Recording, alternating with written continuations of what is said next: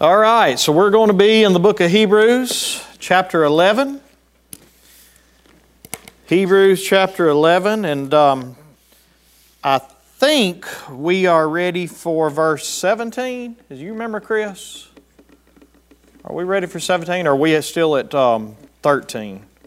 We just touched on 13. Just touched on it, so we can start in 13 tonight? Okay.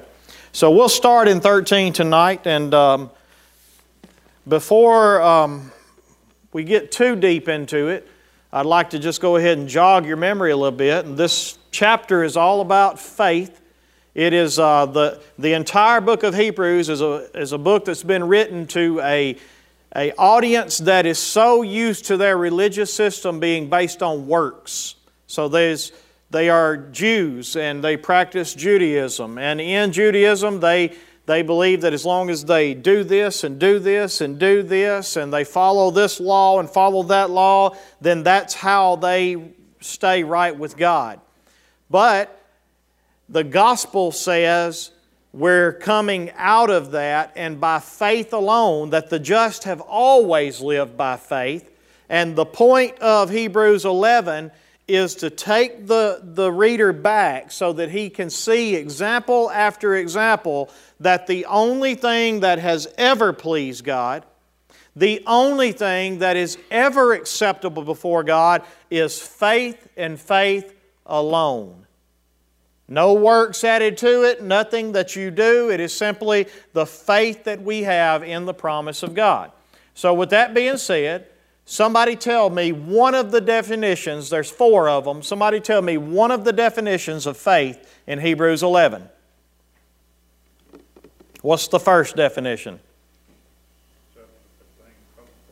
All right, so the substance of things hoped for.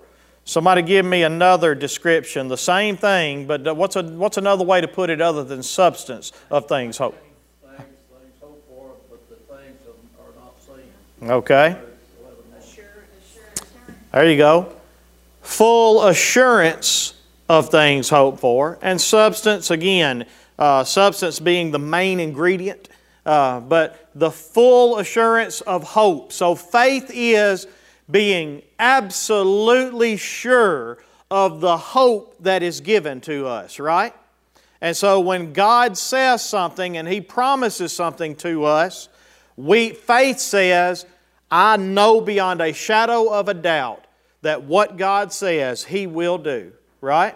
All right, and as Bobby just gave the second definition of faith just a minute ago, it is also the conviction or the evidence of things not yet seen. So not only is it a full assurance of hope, but it is also a conviction that the things not yet seen will absolutely come to pass. Why? Because I am fully assured in the one who promised it. So I have full assurance of hope in one definition, and then tied at the hip to it, I have a conviction of things not yet seen. I just know it. And it is based on evidence of who God is. All right? And somebody give me another definition of faith. What's the third definition of faith? It comes from verse 6 of Hebrews 11.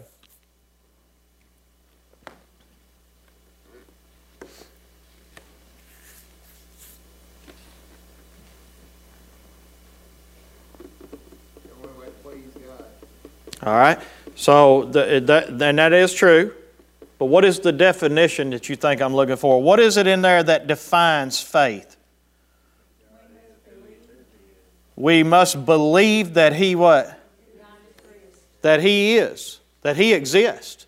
In other words, faith, the reason why we are fully assured in hope, and the reason why we have a conviction of things not yet seen, is based on 2 things. Number 1, I believe that He exists. That He is who He says He is. All right? And what's the second definition in that same verse, right after that? So here is all faith wrapped up in one little pretty package. I believe that God exists. I believe that God is a rewarder of those who diligently seek Him. And based on that, I am fully assured in the hope that He gives me in His promises, and I have a conviction of things not yet seen, because faith don't have it in your hands yet, right?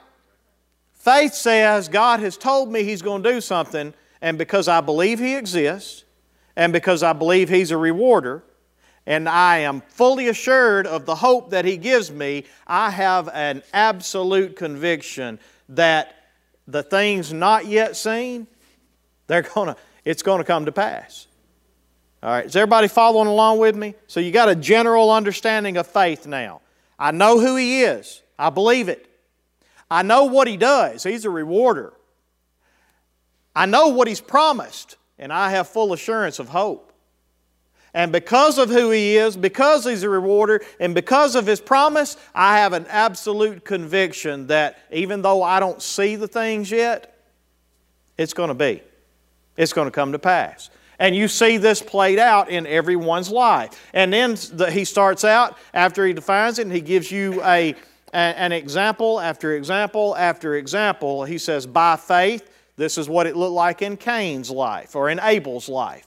By faith, Abel gave a more acceptable sacrifice. He heard the Word of God. He believed the Word of God. He brought what God asked because he was fully assured that what God said He was going to do, He was going to do. And so Abel did exactly like God said because he knew that the forgiveness for his sins was going to come by trusting in God to do what He said He's going to do. He was fully assured of the hope of forgiveness. He had a conviction of things not yet seen. That's what led him to do what he did. He believed that God exists, and he knew that God was a rewarder of those who diligently seek Him. And then you could go on and on and on. But by the time we get down to Abraham and Sarah, he moves into faith is not just always about salvation. Now, yes, we are saved by faith and faith alone, right? But does faith stop at salvation? No. We have to continue to walk by faith every day, right? Sarah was saved, but here it says by faith, she received power to bear a child. And so faith is not just about the promise of salvation, but how many of you know that God has many promises other than just salvation? And so what we have to understand is faith is fully assured of the hope in salvation and in everything else. And so what we see here in the next few examples is that they walked by faith daily in their life. Abraham was saved by faith, and then he went out not knowing where he was going and dwelt in tents day after day after day because he kept believing day after day after day. Faith was something that he walked by, that he lived in. And that's the same way with us. We don't just come up here to the altar and pray a prayer and then we're saved and that's the end of faith. Faith is a lifestyle. Faith is what you live by. You walk by faith and not by sight. So with all that context, by the time we get to verse 13, we're going to learn some more things about faith.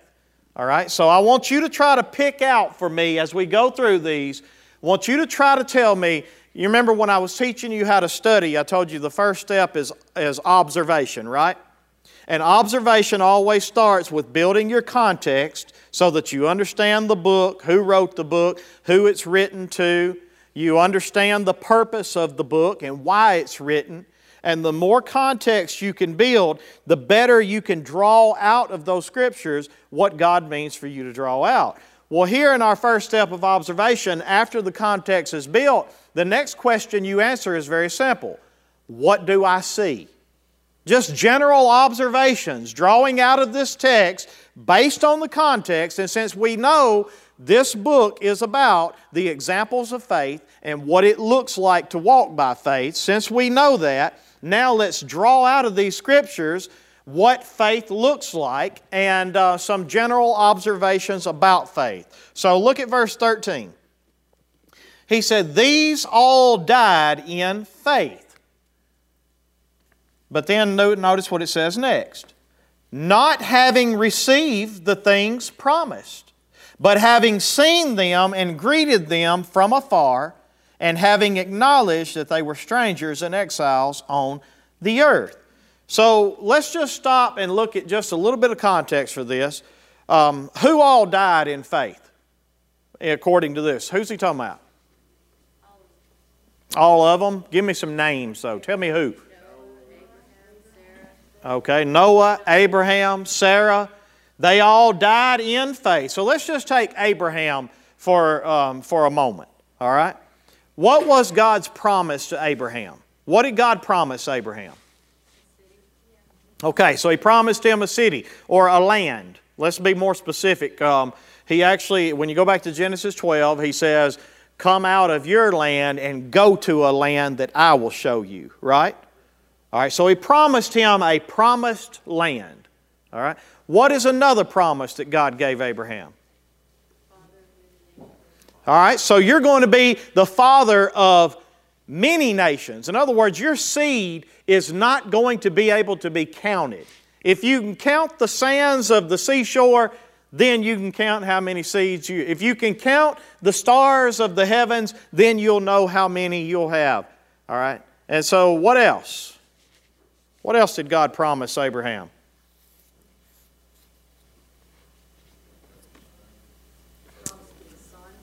A son. And that comes with the seed. All right. What else? He promised him, and this might be reaching out, He promised him not a tabernacle, but a city with foundation. Right. Right. You remember He said, I will bless those who and curse those who curse you. So there were three main things to Abraham's promise, to God's promise to Abraham. First off, you're going to have a promised land. Second off, you're going to be the father of many nations. Third off, I'm going to bless those who bless you and curse those who curse you. And through you, all the nations of the world shall be what? Blessed. And so there we see the main ingredients of His promise. Now here, let's see verse 13. These all died in faith, not having received the things promised. How much of God's promise did Abraham receive? So the promise was the father of what?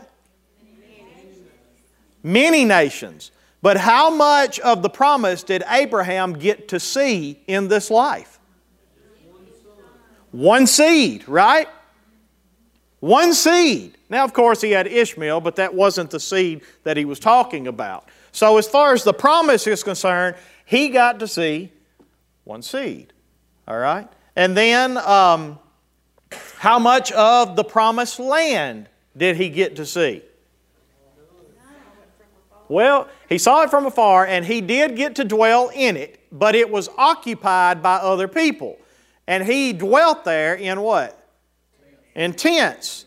So he was a nomad in it. He never got to settle in it and make it his. All right? And so Abraham got to see just a very little bit of the promise of God. Abraham got to see just a very little bit of the promised land and the promised seed. And then, as far as through him, all the nations of the world will be blessed. How much of that did he get to see? And so, these all died in faith, not having received the things promised. And the same thing with Sarah. All right? But having seen them from afar, and greeted them from afar, and having acknowledged that they were strangers and exiles on the earth. All right, so somebody tell me if you can pick something out of there that describes faith for you or says something about faith.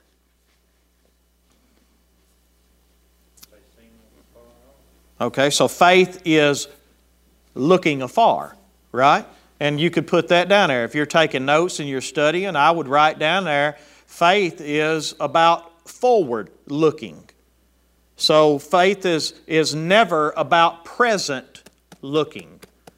It's about, I know God is going to do it in the future. But once I actually have it in the present, is it faith anymore? No, it's not faith anymore. Romans chapter 8, Paul says, why does someone still hope for what he sees? In other words, you don't have to have full assurance of hope anymore if you have it in your possession, because faith is now sight. You see it. It's fulfilled. And so faith is forward looking. Faith is trusting that it is coming. Now, Abraham died, but he didn't die saying, it didn't come, it didn't come, it didn't come. On the other hand, Abraham did die saying, hey son, Isaac, it's coming.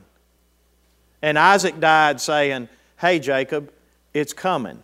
And Jacob died saying, hey Joseph and Reuben and Simeon and all the tribes of Israel, it's coming. And every one of them after that died saying it's coming. And so we're going to look at what that says about faith in a moment too. Somebody else so faith is looking forward. Somebody else give me another thing you see about faith in this verse 13. Do you see anything else?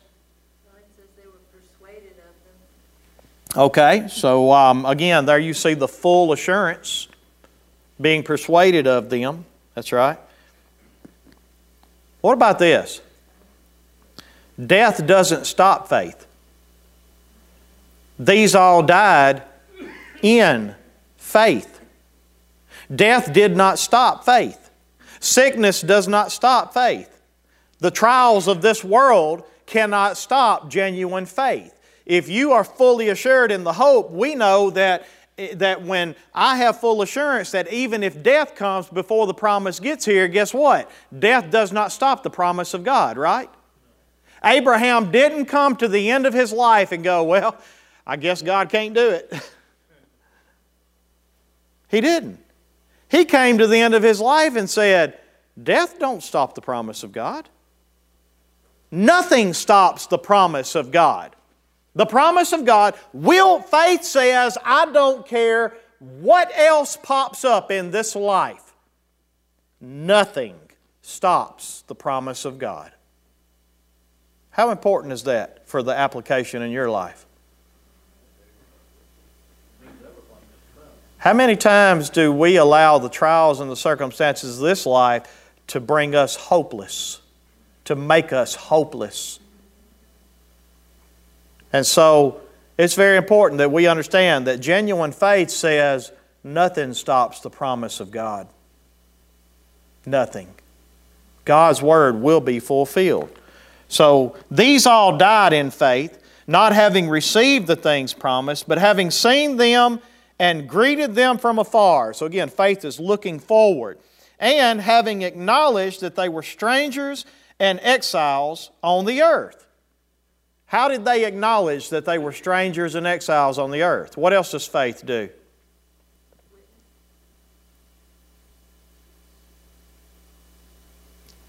It made them realize that this was not their promise, was not here. There you go. It was beyond this. And how did they acknowledge that? What did they do that said they acknowledged it? What did they do? How did they live? We already said it once tonight. Yeah, but there you go. That's what I'm looking for right there.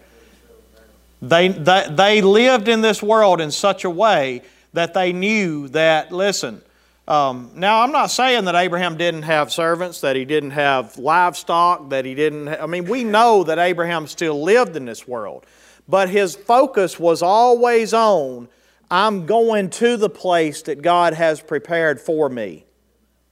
And so he acknowledged that he was a stranger and an exile on this earth.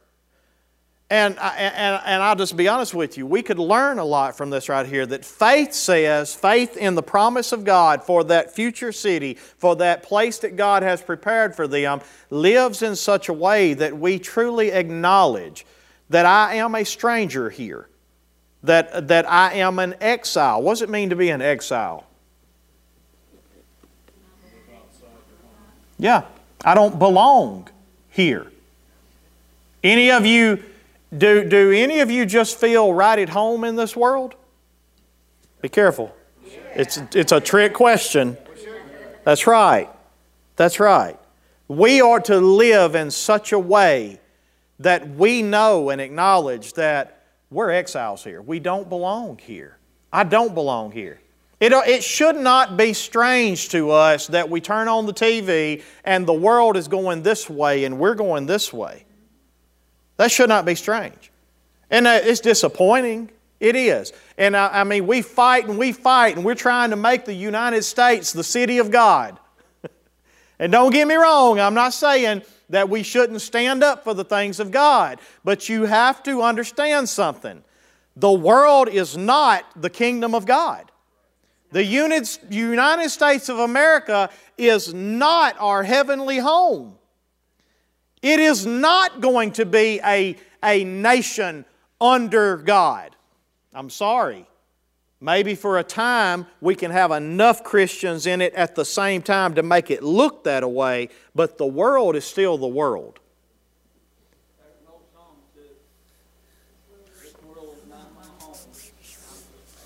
That's right. My treasure is laid up somewhere beyond the blue.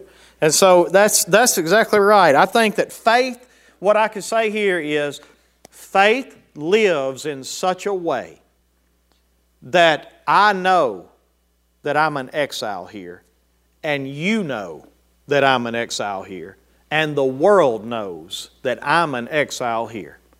And if the world can look at you and say, you're one of us, that's dangerous. That's dangerous. We have to be able to live in such a way. And if you're in genuine faith, you will. You'll live in such a way that everybody around you will know they don't belong here. They're exiles. They're strangers. He said it best one time. He was talking about, the government could come and take your house and everything, and you should be ready to just give it up. Well, go back to Hebrews chapter 10. Since you mentioned that, Hebrews chapter 10, verse 34. Look at what he said about them, because he wanted them to understand that he has seen faith in their lives. Notice what he said about them in Hebrews 10, verse 34. For you had compassion on those in prison, and you joyfully accepted the plundering of your property, since you knew that you yourselves had a better possession and an abiding one. They knew that this world is not my home. They knew that if the government comes in and takes everything I own, okay, we'll figure it out. We'll figure it out. I've always been this pastor, and I'm going to make Tim shudder here for a minute, but I've always been this pastor that I don't care about our tax-exempt status. I don't. If I want to stand up here and preach something that is the Word of God, and the government wants to come in and say, okay, we're taking your tax-exempt status, guess what? I'll pay the taxes. I'll go out here to the pond, let Jesus catch me a fish and get it out of his mouth. I mean, we'll figure it out. I'll pay you taxes. I got no problem with that. That's exactly right. And so I am not worried about what the devil wants to plunder of the goods of this world, because I know that I have a better possession. I know that I have an abiding one. And so faith understands that this world is not my home. I'm just passing through. All right, verse 14. For people who speak this way make it clear that they are seeking a homeland. What's the next thing that you see about faith in this? Okay. That's right. So they're seeking a better place. They're looking for it. All right. What else do you see there? For people who what? Speak this way or speak thus. Make it clear. I think that faith is clear.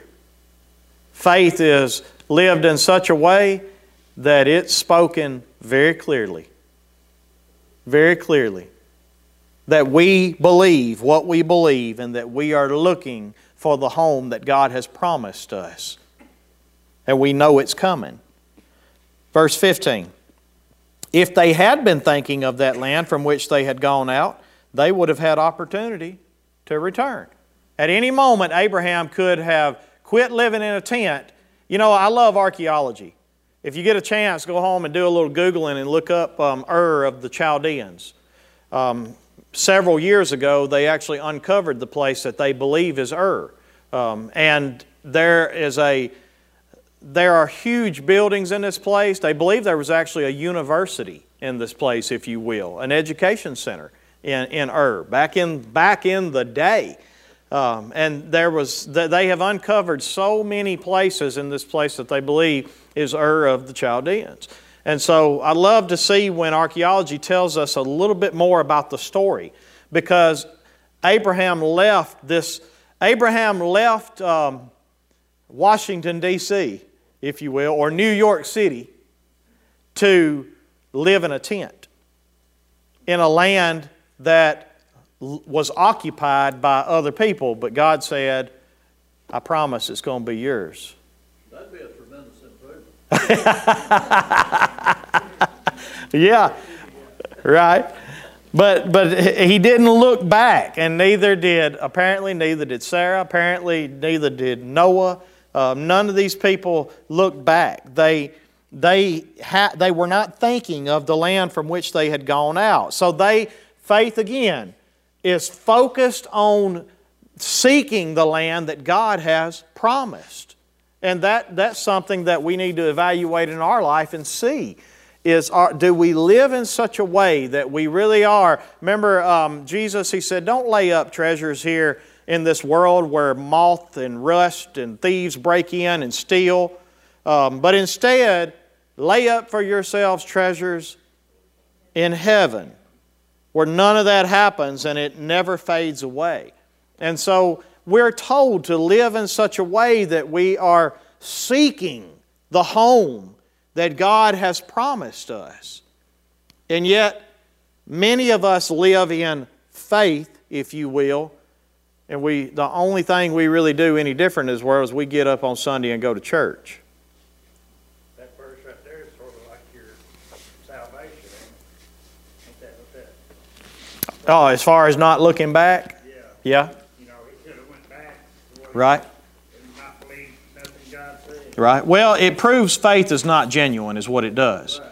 If you look back, That's your salvation. then you are not fully assured of the hope. Then you are not believing that God is a rewarder of those who diligently seek Him. You don't have a conviction of things not yet seen because you're looking back. Anybody want to give me an Old Testament example of somebody who looked back? That's right. Lot's wife. And so there was a prime example. What happened to her when she looked back? She was destroyed, turned into a pillar of salt, just like God said would happen. And the point being is that if there is genuine faith, you're not looking back to what's being destroyed. You're seeking the land that He has promised you, that He's bringing you into. And everybody went forward in Lot's family except one. She turned around and she looked back because she didn't have faith. She didn't have full assurance of hope. She didn't believe God was a rewarder of those who diligently seek Him, and instead she felt like she was losing something. And don't get me wrong, Sodom, it sounds a lot like the United States today. Probably had a lot to offer. Probably had a lot to offer. Probably seemed like a fun place to live. Yet, we have to understand that faith says no matter how good you think you've got it here, what He's promised, far better. Far better. So, in verse 14 or in verse 15, if they had been thinking of that land from which they had gone out, they would have had opportunity to return. But as it is, they desire a better country. That is, a heavenly one. Therefore, God is not ashamed to be called their God. I like that. Therefore, God is not ashamed to be called their God. One of the things I picked out there is that, again, as we read earlier, faith pleases God. If you want to please God and you want God to not be ashamed of you, there ain't but one thing that does it. That's faith. It ain't about whether or not you do everything good. It ain't about whether you quit smoking or you quit drinking or you quit. We think, well, if I do this and I do this and I do this, then God will be pleased with me. Or we go to bed at night and we think to ourselves, man, God must be ashamed of me today because we lived in such a way. You're missing it. It ain't about how good you are, and it ain't about how bad you are. It's about faith and faith alone. And faith believes God, trusts God, fully assured of God, and a conviction of things not yet seen that it's going to come. It's coming. And so God is not ashamed to be called their God, for He has, and I like this, for He has prepared for them a city. What do you see there? What tense do you see there when I say He has? It's done. And that's what I wrote under it. I circled He has and I wrote done. It's done. And so we have to understand something. God is a rewarder of those who diligently seek Him. He has promised us a heavenly city, and He has already prepared it. It's done. And we're looking forward to it because it's already there. All right. Verse 17. We're going to step up just a little bit. I want you to find me something about faith. Just tell me something you learn about faith as we read. By faith, Abraham, when he was tested, offered up Isaac, and he who had received the promises was in the act of offering up his only son. Somebody tell me something you learn about faith in that verse. Faith is tested. It helps us overcome our trials, our tests. Okay, so faith helps us overcome our tests. And let me put it like this, because you're exactly right. Genuine faith will overcome the test. And faith that's not genuine won't overcome the test. All right? So you're exactly right. Somebody give me an example of faith being tested in the Bible. Job. Probably the number one example in all the Bible. Many examples, but Job is probably the best. Remember, Satan came before God and said, hey, I've been going back and forth in the earth just looking for somebody to test. God said, you considered my servant Job? God said, have you considered my... God brought Job up, all right? And then Satan said, oh yeah. Yeah, I've been watching Job. I can't get to him though. Why? You protect him. Can't get to him. You protect him. He said, but I tell you what. You lift that hedge of protection and you let me take his possessions from him. I mean, look at the way you've blessed him, God. Who wouldn't love you? Who wouldn't trust you the way that you've blessed him? Let me take his kids away from him. Boy, it hurts, don't it? Let me take his kids away from him. Let me take his sheep away from him. Let me take all his livestock away from him. And then he'll curse you. He won't keep trusting you. And you remember what happened? So one servant came. Oh, we were out here at they were partying at one of your son's house, and a wind came, blew it through, and blew it down, and they all dead, every one of them. And then another servant come. The Amorites came down the hill and they slaughtered all the sheep and they slaughtered all your servants. And then it was just one bang, bang, bang, one right after the other. But what did Job do? What did he say? He said, I will not take the good without the bad, and I will honor God. That's exactly right. Shall we receive good from the hand of God and not evil? Blessed be the name of the Lord. Naked I came from my mother's womb. Naked I shall return. I didn't have nothing when I came in this world. I ain't going to take nothing with me. Now, faith is tested. And genuine faith comes out of it saying, full of tears now, no doubt, full of tears. But genuine faith comes out of it saying, blessed be the name. The Lord gives and the Lord takes away. But blessed be the name of the Lord. He's still faithful. He's still good. Faith is tested. And even in, I love it, even whenever the Satan comes back and he says, well, you know what? Skin for skin, a man will give anything. He said, you know, listen, yeah, he's okay with you taking his possessions, but now when a man's health is failing, he can't hold up.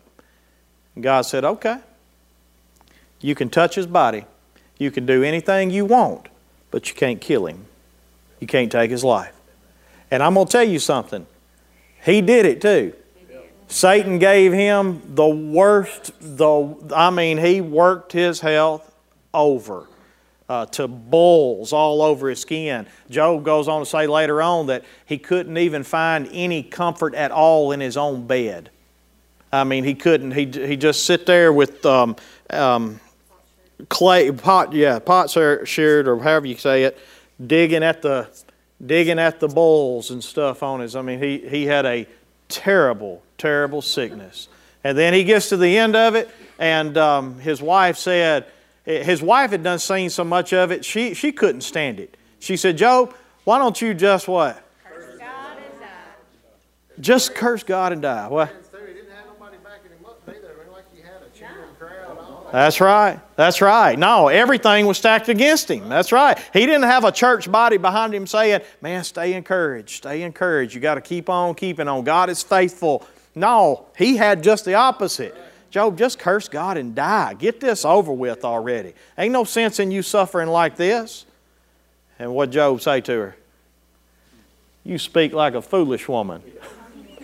I didn't want to say that. You wanted to. We know better than that. You speak like a foolish woman. Shall we receive good from the hand of God and not receive evil? And so Job passes the test. And you know what's a beautiful thing about the book of Job? You don't even see, so after Job passes that test, Satan gets out of the way. After chapter 3, you don't hear of Satan no more. Because Job has passed the test. At that moment, if God wanted to, He could have healed Job and He could have brought him back to his former glory and He could have said, Job, you passed the test. But the trial and the test of faith was not done. God was still going to use this trial and this test to refine Job's faith. Because see, Job trusted God, but not to the degree that God wanted Job to trust Him. And so God allows this thing to continue on. And Job does very well for a little while, but then he starts getting to a point to where he says, and he has to do it because his friends are coming in saying, Job, you had to have done something wrong. Job, what did you do? And Job, you think you've done everything right, but you hadn't. And Job, at the expense of God's righteousness, he promotes his own righteousness. And he says, I have fathered the orphan. He said, I sit at the gate and people came in and seek wisdom from me. I have fed the hungry. And he goes on and on and on. And then he starts saying, I am in the right here and he's in the wrong. Now, he's not cursing God. Matter of fact, all through it, he's proclaiming his faith. He's saying, I know that when I die, I'm going to see Him again. I know that my Redeemer lives. And all throughout here, Job proclaims his faith, but his faith has to grow. Because through this thing, Job says, oh, if I could find him, I'd put him on trial. I'd put him on trial. And he would answer me. I'd question him, and he'd answer me, is what Job starts saying all through there. And the point being is that God has to use the test of Job's faith to bring to the surface something that Job didn't even realize was there. Pride. And Job didn't even know it was there until he was put in a place that this sin could come to the surface. And unfortunately, in our faith, we have to be put in places sometimes that the sins in our life can be brought to the surface and our faith can be we can see for our own eyes that our faith is not what we really think it is. And the only thing we can do, you remember when Job finally got to the end of the trial after God revealed Himself in a whirlwind? Do you remember what Job said? Yeah? Job said, I heard of you by the hearing of my ear, but now my eyes see you. He said, and I abhor myself, and I make myself sick, and I repent in dust and ashes. Now think about what Job said right there. He said, the difference in the way I trusted God in blessing and the difference in the way I trust God after suffering is like the difference between hearing about somebody and seeing somebody face to face. He said, in blessing I knew you and I trusted you, but I'd only heard of you. Go read it for yourself. Job chapter 41, I think it is, 42, right around in there. He said, I've heard of you by the hearing of the ear. But now, through suffering, my eyes see you. And now, I look back at this trial of suffering and the way I responded, and I abhor myself. That's the word he uses. What does it mean to abhor something? I hate it. I hate what I see in who I was during that. But now, my eyes see you. So faith is tested. And that's important to understand because so many people preach today that if you're a Christian, God ain't going to let you go through suffering. Matter of fact, if you're going through suffering, it's because you don't have enough faith. That's what a lot of people teach today. That's the opposite of what the Bible teaches. The Bible teaches that if you have faith, it will be tested. Matter of fact, I'll give you just a couple of verses. We got 5 minutes. Look at 1 Peter chapter 1. 1 Peter chapter 1, and this is where we'll stop at this week. 1 Peter chapter 1, verse 6 through 9. Look what Peter says about it.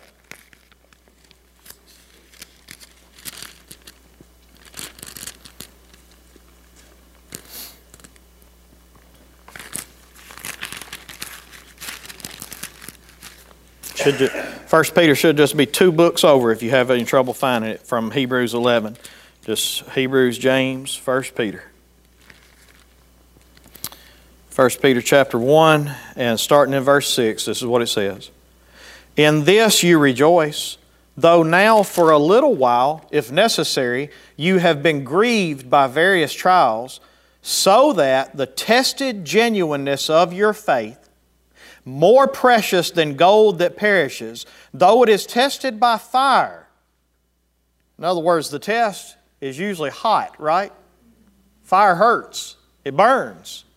And though it is tested by fire, it may be found to result in praise and glory and honor at the revelation of Jesus Christ. Though you have not seen Him, you love Him. Though you do not see Him now, you believe in Him and rejoice with joy that is inexpressible and filled with glory, obtaining the outcome of your faith, the salvation of your souls. I'm not going to break that down, but the point here being that Peter understands that our faith is tested, and it is tested by fire. Go with me to 1 Peter chapter 4.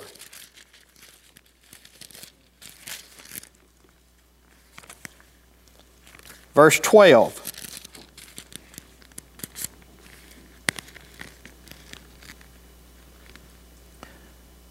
Beloved, do not be surprised at the, what kind of trial? Fiery trial. When it comes upon you to do what? To test you. As though something strange were happening to you. In other words, don't be surprised and think something strange is happening. Faith is going to be tested. And then in verse 13, but instead, rejoice, insofar as you share Christ's sufferings, so that you may also rejoice and be glad when His glory is revealed. If you are insulted for the name of Christ, you are blessed, because the Spirit of glory and of God rests upon you. But let none of you suffer as a murderer or a thief or an evildoer or as a meddler. In other words, don't suffer because you're sinning. You see, we suffer sometimes because of our own doings, right?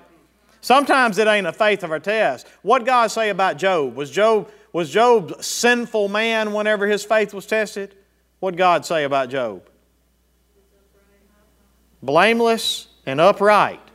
Now again, we know he's talking about Job's faith and the way Job walked in faith, because Job was a sinner too. But the point being, Job's test didn't come because he stole something and got caught, or because he murdered somebody and got caught, or because his trial's not coming because of some sin he committed. His trial is coming because of his trust in God. And now Satan has said, okay, let me do this. And that's the same thing happening right here. In verse 16, yet, if anyone suffers as a Christian, let him not be ashamed, but let him glorify God in that name. For it is time for judgment to begin at the household of God. And if it begins with us, what will be the outcome for those who do not obey the gospel?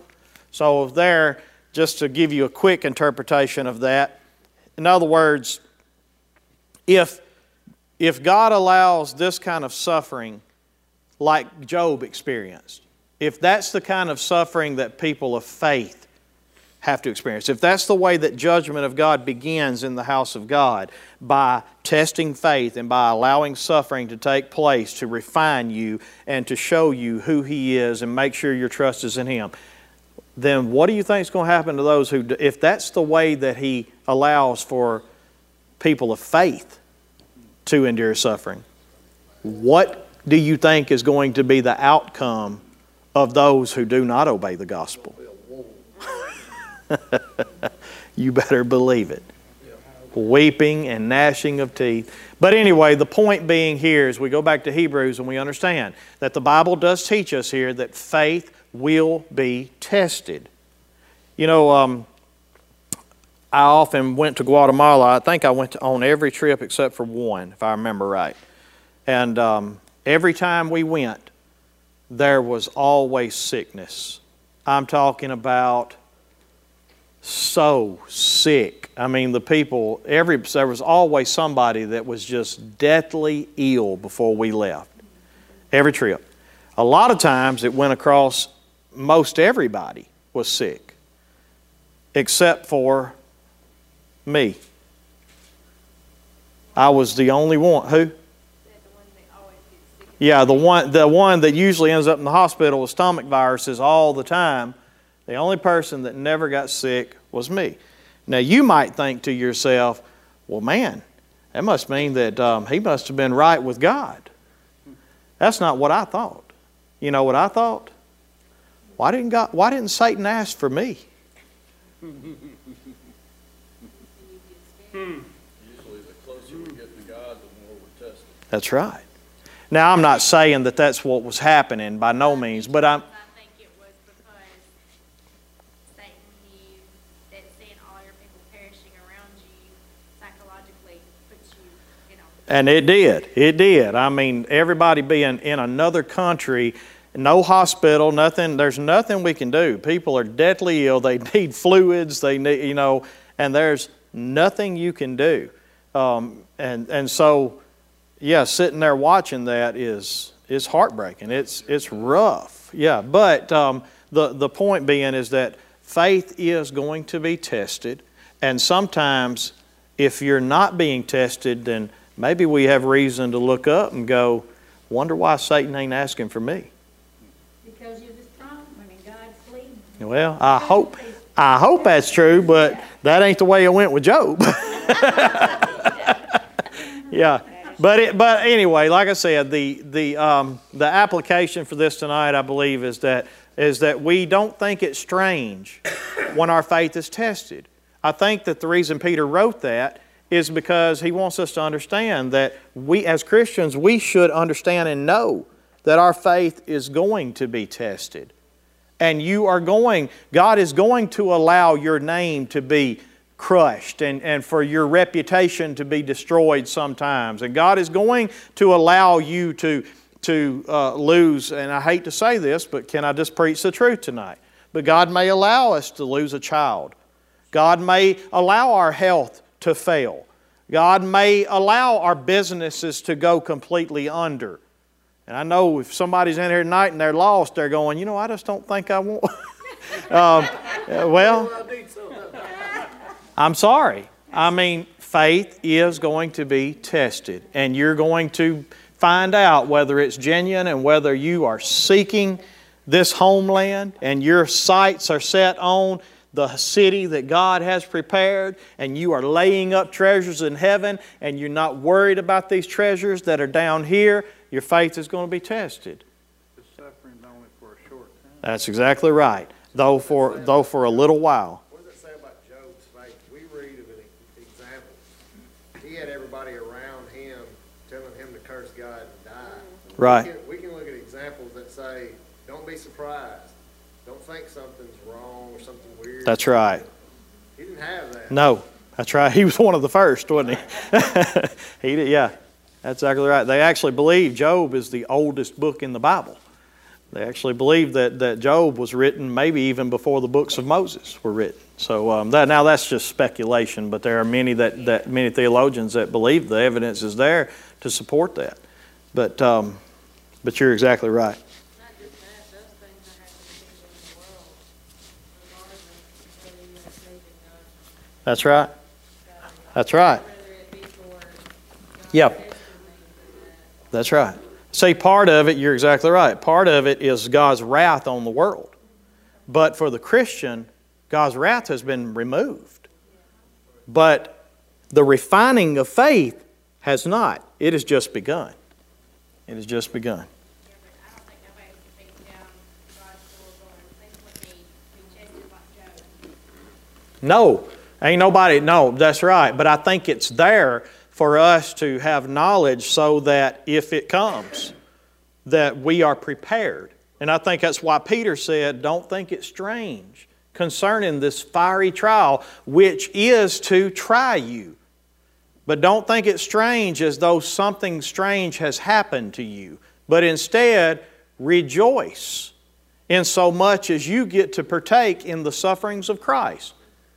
And so, the same attack that Satan was throwing toward Jesus is the same attack that he's throwing toward Christ's body and the people of faith. And so, Like we're seeing things right now, Kevin. We went to lunch first Saturday. These restaurants are closing down. Santa Rosa's closing down. Tony's is all tore down in the lobby. You look around, see, it's showing that things, it's yet to come, and it's coming. amen. So Shoney's gets tore down and something's coming. Is that what you're saying? I think that's what I hear you preaching. Yeah. The food and stuff, you know. If these businesses shut down, Right. Hey, here's what I'd like for y'all to do for next week is I'd like for you to look at the passing on of faith from Abraham to Isaac. So go back and find where where Abraham blessed Isaac. So go back and see if you can find where Abraham was dying and he blessed Isaac with the promise of God. He passed on the faith to the next generation. And then I want you to go back and look at where Isaac was dying. So just find where Isaac was dying, and then where Isaac blessed Jacob and Esau. Now, that was a little different, but go back and look at it, and then look at where Jacob, or Israel, as God changed his name, was dying, and he blessed the sons of Joseph, Ephraim and Manasseh. And so, if you can go back and just find where the patriarchs were dying and they blessed their children, familiarize yourself a little bit with the blessing and how they passed the promise, the same promise God gave to Abraham about a promised land, right? And then it was about a seed that would turn into many nations, and then about the seed blessing the entire world. So go back and see how that promise is passed on from one generation to the next. Because I think what Hebrews is going to teach us next is faith is not just something that's for you, but it's something that you are meant to pass on. To pass on to the next generation. And so that's what we're going to study next week. All right. Anybody got any questions or comments for tonight? All right. Well, thank y'all so much for your time, your attention. Let me close in a word of prayer. Let me pray. Father, I just ask you that tonight, Lord, we've heard you speak. Lord, I pray tonight that you have prepared us, Lord, to see that faith is tested.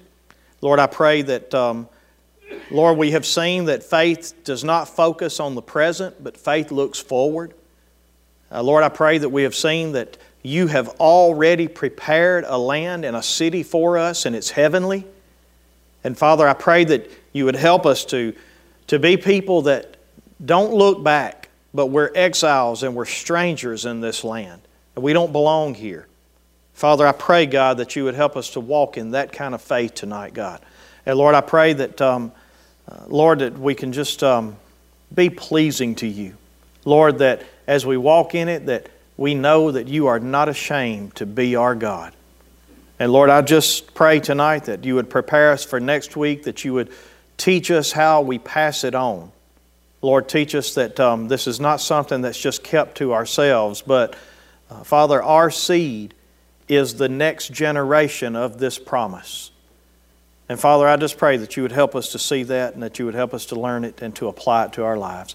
God, we love you. Keep us safe for the rest of this week. Get us back together Sunday that we can gather together and hear from you once again. Lord, we ask these things in Jesus' name. Amen.